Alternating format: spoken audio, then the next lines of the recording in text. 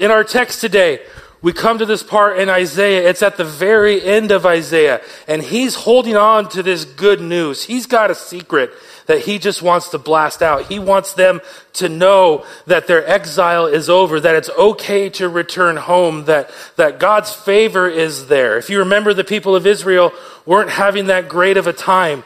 They were in exile. They were far from their homeland. They were living under the thumb of this Assyrian empire. And Isaiah wants to give them this good news. And he wants to give them this message that it ends up being a blueprint for us Christ followers. There's something here that Isaiah gives to the nation of Israel that each one of us who follows Christ can say, I have that same part in my life. That's the same call in me. These are characteristics that if we pay attention to them are markers on our lives as Christ followers. And here are the characteristics that Isaiah is said here. You're marked, you're sent, and you're transformed. Marked, sent, and transformed. The very first verse, Isaiah says this, the Spirit of the Lord is on me, because the Lord has anointed me to proclaim the good news to the poor. Those are some very interesting words that he uses when you get into the language, but they have even bigger ramifications. First of all, he's saying the arrival of the Spirit of the sovereign Lord, and anytime we start talking about the Spirit and Holy Spirit, Christians tend to get a little uptight. Is that a fair thing? Because we think it's weird, but it's not supposed to be weird. It doesn't have to be weird. We just don't understand it fully. And so when Isaiah says, the Spirit of the Lord is on me, the Spirit of the Lord has anointed me, he's talking about something that has happened to every single Christ follower. Every single one of us, the Spirit has come and has anointed you. He says God anointed him and marked him for something. The word for anoint means to mark, to smear on you. And so this is what Isaiah is saying. He's saying the Hebrew word for Spirit that marked him is the word ruach. You want to say it? I know you do. Ruach. When you say, we're going to do it one more time, and here's how you do it. When you say the last part, clear your throat. Okay? Ruach. Come on, one more time. This side is Jeff Peterson. I want you to say it. Ruach. Yes, Ruach. It's in the Old Testament. It's the word for Spirit. When you first see this word, it's the Spirit of God that is hovering over the waters in Genesis 1. The Ruach of the Spirit, the breath of God. It's all through the Old Testament, the actions of the Spirit. We don't really pay attention to it until the New Testament, but when you flip through the pages, this Spirit that was on Isaiah was present in the very beginning of creation. There's another word called nephesh. If you want to say that, go ahead. Nephesh, thank you. It's a word that's tied to ruach. But when nephesh shows up in Genesis 2, or in part of Genesis 1 and Genesis 2, when God breathes on Adam, or breathes into Adam and Eve the breath of life, it's his very presence, it's his very essence. This is what Isaiah says was upon him. This marked him. The Spirit of the Lord is upon me, and he's given me a message to proclaim. And when we think of the Spirit, it was very present in the Old Testament. It's present in Exodus 31. God sent his Spirit on a man named Bezalel, giving him the gift of creativity and artistic knowledge to be able to craft and shape metals. If you look at Exodus 31, Bezalel was one of the ones who started making the temple. And the Spirit came upon him and enabled and empowered him and gifted him especially to do what he was supposed to do. In Judges, the Spirit of God comes on Gideon. And Gideon was a fearful, weak man, but through the Spirit became an amazing, brave warrior. Later in the same book in Judges, the Spirit falls upon Samson, who was taken prisoner. Samson, we know the story with the long hair, and he's super strong. It's a rad story. You should read it. He was taken prisoner, and he was given this incredible power and strength. And through Samson, because of the Spirit, he was able to turn his nation back to God. It's a very colorful story. In places like Ezekiel and Joel and Isaiah, other places in the prophets, the Spirit comes to certain individuals and gives them a task to carry out a certain task and certain missions. I'm working on 2 hours of sleep, so this is going to be fun. But he gives them this specific message. The Spirit of the Lord comes on these prophets and says, this is what I want you to do. This is what I want you to say. And it goes into the New Testament. Jesus starts talking about what the Spirit's going to do. In John 14:16, he says this, I will ask the Father, and he will give you another advocate to help you and be with you forever. The Spirit of truth. The world cannot accept them because it neither sees him or knows him. But you know him, for he lives with you and will be in you.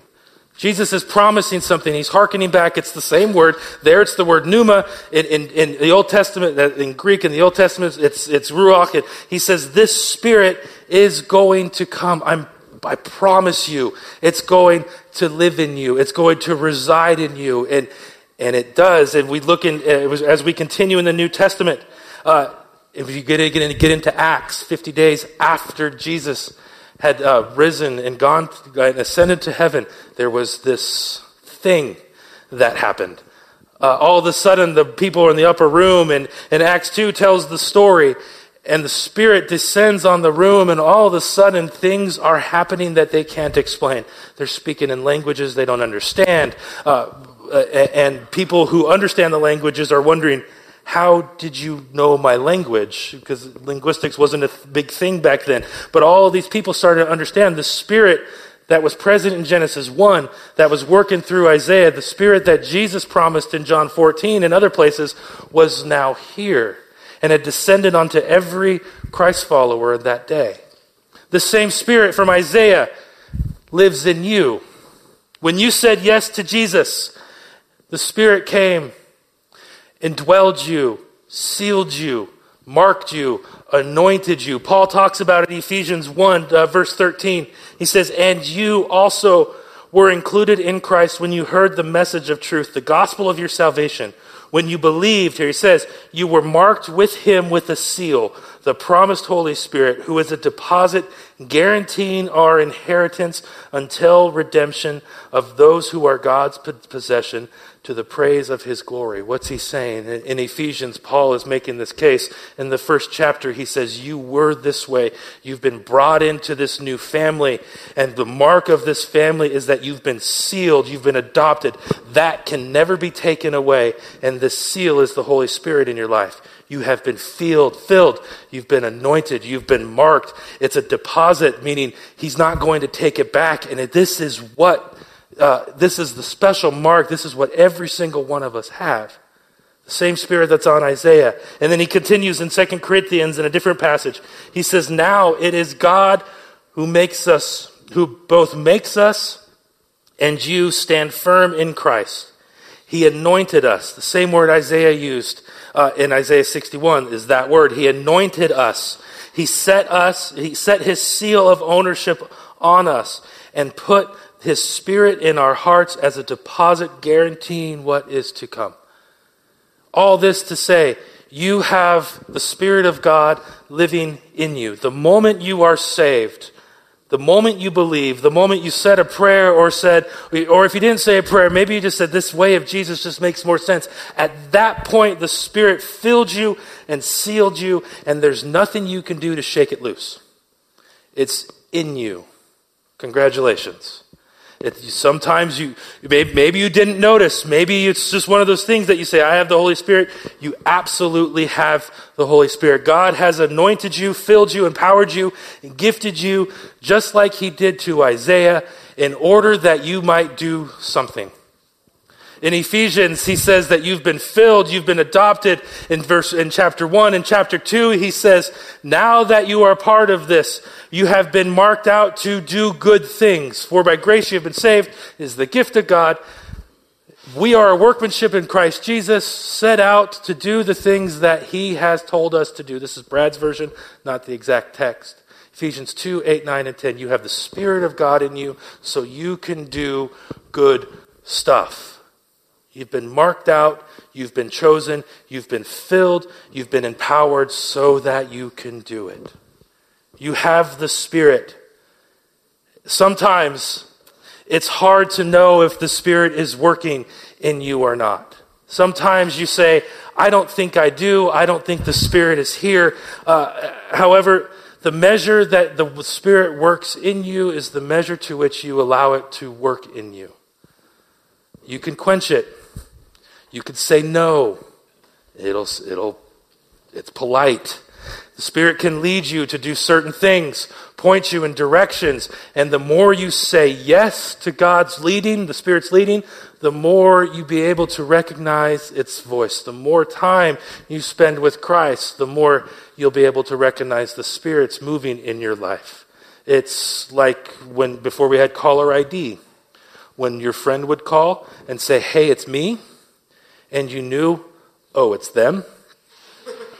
And you knew the voice, it took you time to recognize that voice, right? It took you time to go, oh, that's Ben. Oh, it's the same thing with the Spirit. The more time you spend, the more you understand its ebbs, flows, the way it works, the more you'll be able to sense where it's leading and what it's doing. That Spirit that came to Isaiah anointed him, marked him out. Isaiah knew what God's voice sounded like because he had been spending time with God. And so he said, the Spirit of God is with me. It's anointed me. And it didn't just anoint me so I can sit here and do something. I have a message. I have something to say. So when you look next in the text, it says, I'm going to proclaim, the Spirit of God is upon me and I have something to do. You've been marked. The next is that you've been sent. Each one of us is called and given a purpose. Anointing is a sign of commission. They anointed kings. They anointed priests. They anointed buildings. Moses anoints the tabernacle and says, this is what this is going to be used for. David was anointed king by Samuel. The oil's on his head. He's been anointed for him to be a king. It was always pointing to something else. The Spirit of God has anointed you, every single one of you, so that you may step out and do something for God. You have a specific purpose. You've been empowered for a specific gift. You are filled and anointed so that God can work in you and through you. Here's what Isaiah says. Back to Isaiah in the last part of verse 1. He's been anointed in order that he might proclaim the good news to the poor. He has sent me to bind the brokenhearted, to proclaim freedom for the captives, and release from darkness for the prisoners, to proclaim the year of the Lord's favor and day of vengeance of our God, to comfort all those who mourn. Old Testament, New Testament, and now God is a God of action. He's a God that moves things forward. He's never content with the status quo. There's always a movement going with God. For Isaiah, he was to proclaim. The word used is basar, and what it means is to gladden someone or to preach to someone, to inform them with some good news. I'm going to proclaim you some great news today. And here's what it was. He says something pretty interesting. He says, the day of the Lord. This is the day of the Lord, which to us goes, okay, I don't know what that means. In elementary school, we used to sing a song called This is the Day that not that. It's different. Isaiah is, thank you for singing along with whoever did. He's quoting something from the lovely book of Leviticus. Anytime we have a chance to go to Leviticus, we're gonna. So Craig, can you put up Leviticus? We avoid Leviticus. So he says, I'm proclaiming to you the day of the Lord is near. And here's what it says, Leviticus 25. Count off 7 Sabbath years. 7 times 7 years. So that, however long that is, so that 7 Sabbath years amount to the period of 49 years. We'll just say 49ers. Then, hey guys, it was a rough week last week. Just let me have this. Come on. Then, have the trumpet sounded everywhere on the 10th day, the 7th month, the day of atonement. The sound of the trumpet throughout. Next slide, please. Is that it? Okay. Leviticus 25 goes into some massive detail of what the day of the Lord is. We might have heard of it before. It's called the year of Jubilee. It was a fantastic, and in this is a picture of the gospel. Here's what they did the year of Jubilee. You've heard of the Sabbath day, right? A day of rest. And then for everybody, no one works. Stop working. And then they have the year of the Sabbath where every 7 or so years they let their fields stop working. This was a year, the year of Jubilee. Not just a day, not a month, but a year where they would say, every 50 years, they would say, if you have debt, gone. If you own land and you got land in some kind of deal, give it back. If you have slaves, they're free. Can you imagine if you had made a bad decision or you have bad luck and now you're buried under a mountain of debt and you're looking at the calendar and you're going, you're 49. Yes. Imagine the freedom that comes to you. How many of you would like to be excused from your mortgage or rent payments for a year? This is what we're talking about. Oh my gosh. Imagine the freedom that you have. This is good news, right? This is why Isaiah says, I have good news to all of you who have been held down, to all of you who can't make it anymore, all of you who are indentured servants, all of you who are slaves. I have good news. The year of the Lord is coming. Wait, what? This sounds like freedom. This sounds like something that they would be looking. This is the year of Jubilee. It's rest. This is the year of rest. If we look at throughout history, this has never, ever been practiced. The nation of Israel never got around to it. It makes some sort of sense. Those who profit off of holding people on their debts, the powerful, tend to like to retain their power. And so this was never practiced. So Isaiah comes along and says, hey guys, it's happening. All of your debts, all of your slaves, everything, it's going back. We're resetting the clock. It's going to zero. This is good news. This happened, or kind of. There's a story of a woman and a man who owned this piece of land. This was on local news, and I get Seattle Times, and I read about it there. In November, they have this land where they have this apartment complex. And these people are Christians, and they're reading their Bible, and they noticed every 50 years this is supposed to happen. And so this was the 50th year in that month that their family bought the land. And so they went knocking on the doors to all their tenants and said, no rent for this month. Are you kidding? They said they lost somewhere of 15, 20 grand of that in that month because of the utility costs, rent costs, everything. Can you imagine getting a knock on your door from your landlord, which is never really a good thing, right? And they come to you and say, hey, don't worry about rent this month. And the only catch was this, that they said, take 10% of what you would pay us in rent and give it to a charitable organization. That's easy. This is great news. What would you do with this kind of freedom? The not just the monetary, but the mental, the anxiety of not having to pay bills. This is good news. This is the good news that Isaiah has been armed with. The Spirit has marked him, sent him with good news. Isaiah is pointing for them to the end of exile, but he's also doing this large neon flashing sign that says, Jesus is going to do the same thing for everybody. This is a picture of what Messiah will do.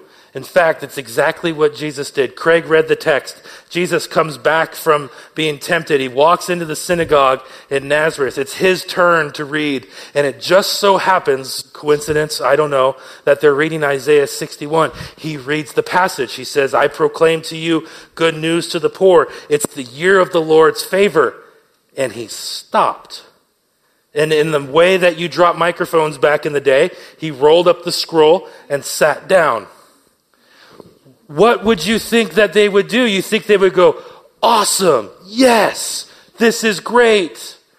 No, if we keep reading in the text, it says in verse 28, all the people in the synagogue were furious.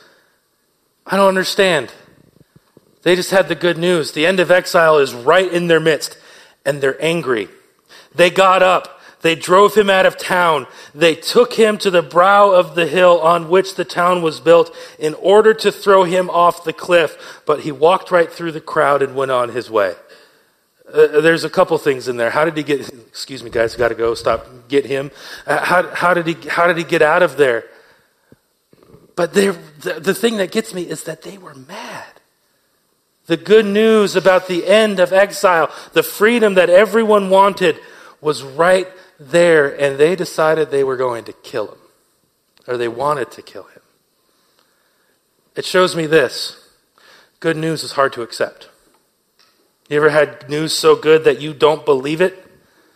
You ever have good news and you just say, I'm not even going to go there. It doesn't make any sense. We have friends who had cancer spotted on the scan, and then they go in for the next day for surgery and the doctors can't find it. That's good news. Doctors won't believe it. It's great news. They don't believe it. We ever have good news that you don't believe it. Sometimes the good news is hard to accept. Sometimes we try and find good news in other places rather than the only true good news. I have friends, other friends, who think that the freedom that they're looking for is found in relationships, whether it's friends and whether it's romantic. And so they think this is the end of it. This is what's going to make me happy. And this is the freedom that they have. They know everything about Jesus and the peace, but they don't want to accept it. It just doesn't make sense. And so they walk away from good news. I have other friends who try to find this freedom and good news in their job. And so they're so obsessed with the next title or the next pay raise or the next grade of whatever they're doing. That's all they focus on. And they think that it's going to give them what they want, but then they get that next position and it doesn't. They're so tied to their bank account, or they're so tied to their job that they can't really live, and so freedom never really comes.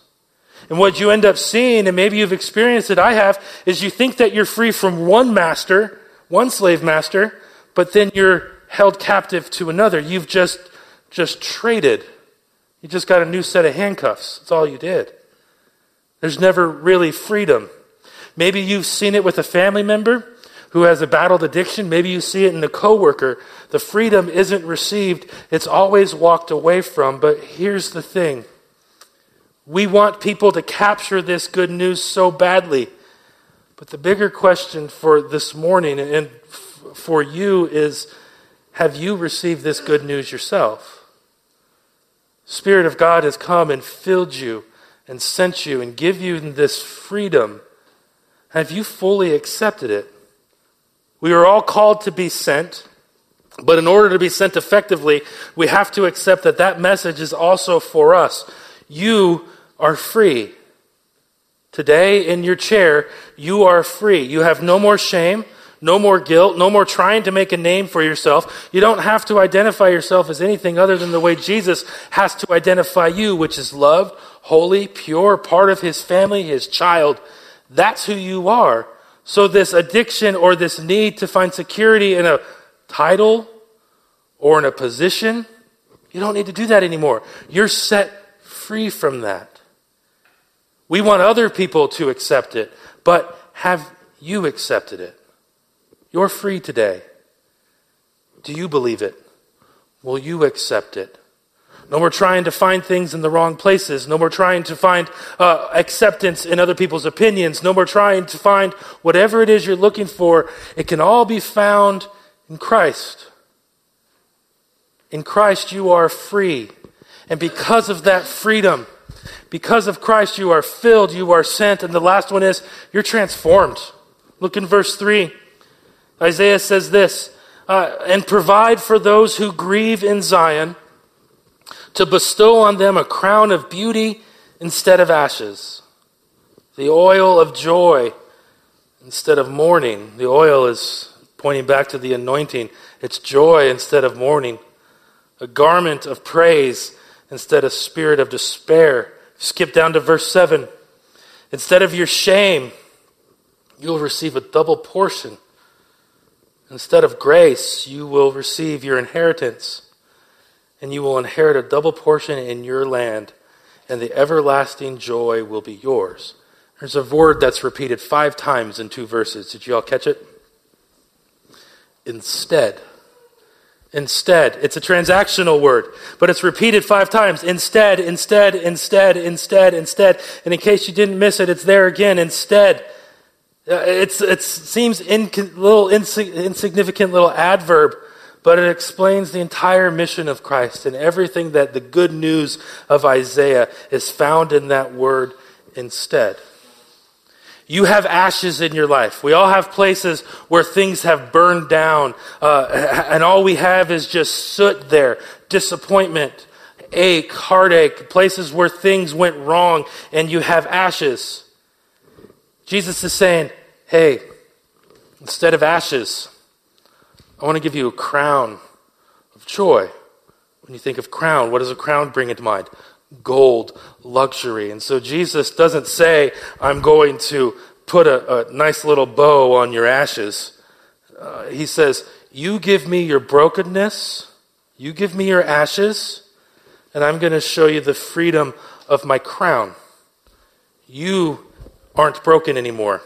You have a crown on your head. Instead of mourning, he's not saying, cool, just be sad and I'm going to anoint you with oil. No, you give him mourning, your sadness, your brokenness, and he's going to anoint you with joy. Not happiness. Happiness fades. Joy. Long-lasting joy. He's not putting the lipstick on the pig and just dressing up the places where we're hurting. Instead, Jesus is saying, you give me what you have, all you have, and I'll give you what I got. Everything that I have is yours. Instead is a word of exchange, but it speaks to transformation. It doesn't just add something to what's already there. It completely changes everything that you have. We've heard of this extreme customer service thing that Nordstrom has, right? I remember back in the day, my friends used to say, we didn't shop at Nordstrom's, we went to other stores, but my friends used to take their shoes that they got at Nordstrom's that were scuffed, and they'd take them back to Nordstrom's, and Nordstrom's would just, no questions asked, hand them a new pair of shoes. I don't know if it's still the same way, or if you can do that now. They probably wised up a little bit and put a little limitation on it. But the story was that you can wear a dress, take the tags off, go out in that dress to whatever party, come back and exchange back your dress for the full refund. This is what made Nordstrom's famous. There's a story about a man in Fairbanks, Alaska, who in the 70s, he walked into the Nordstrom's and he returned a set of tires. Have any of you ever heard of this story? Where the Nordstrom's was built used to be a tire store, and he bought tires for his car, and then he took it back, and now it's a Nordstrom's. And then Nordstrom's, what did they do? You'd think that they go, we don't sell tires. Oh, Nordstrom's gave him money. They refunded it. Instead of tires, this man walked away with a full refund. It's an extreme return policy. And this is what that instead is getting at.